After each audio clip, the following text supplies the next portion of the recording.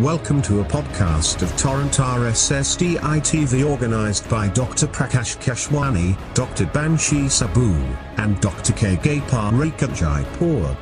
This podcast is brought to you by the rightdoctors.com digital knowledge partner to the event. Good day. I am Dr. Anil Kumar Virmani, consultant cardio-diabetologist from Jamshedpur, Jharkhand. Today I'll talk to you about one of the most challenging and difficult issues in contemporary cardio-diabetology, and that is the diagnosis of diabetic cardiomyopathy.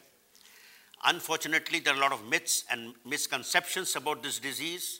It is very difficult to diagnose, and it has been defined as the presence of structural and functional abnormalities in the cardiomyocytes, in the presence of diabetes, and in the absence of traditional risk factors like hypertension, coronary artery disease, and valvular disease.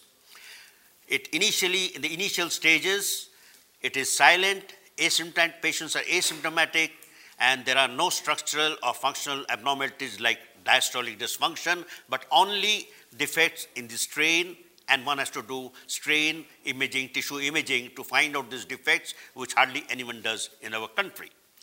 In the middle stages, the patient develops diastolic dysfunction and can develop heart failure with preserved ejection fraction.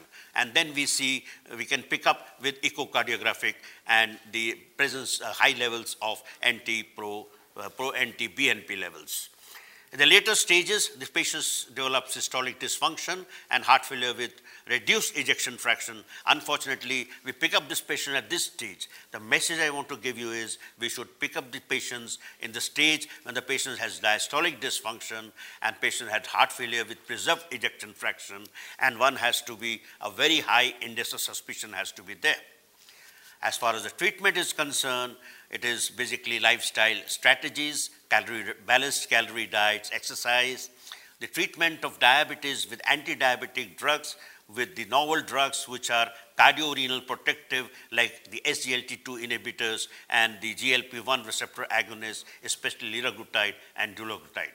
Once the patient develops heart failure, the treatment of heart failure is independent of the presence or absence of diabetes and should be done with guideline-directed treatment, especially the use of the RAS blockers, but today preferably the ARNAs and the beta blockers and the mineral receptor antagonists, and then of course judicious use of diuretics. It is very important that we have a very high index of suspicion, and there is a lot of evidence coming up that the microRNAs may be a normal biomarkers in future. Thank you. You were listening to a podcast of Torrent RSS DITV organized by Dr. Prakash Keshwani, Dr. Banshi Sabu, and Dr. K. Gopal Jaipur. This podcast is brought to you by the rightdoctors.com digital knowledge partner to the event. We bring insights from the world's best medical minds to audiences worldwide. The Right Doctors is a Google Launchpad digital health startup and is a knowledge partner of choice for medical conferences, CME, specialty journals and scientific events from the field of medicine. If you liked this podcast, share it with your friends and visit our website www.therightdoctors.com.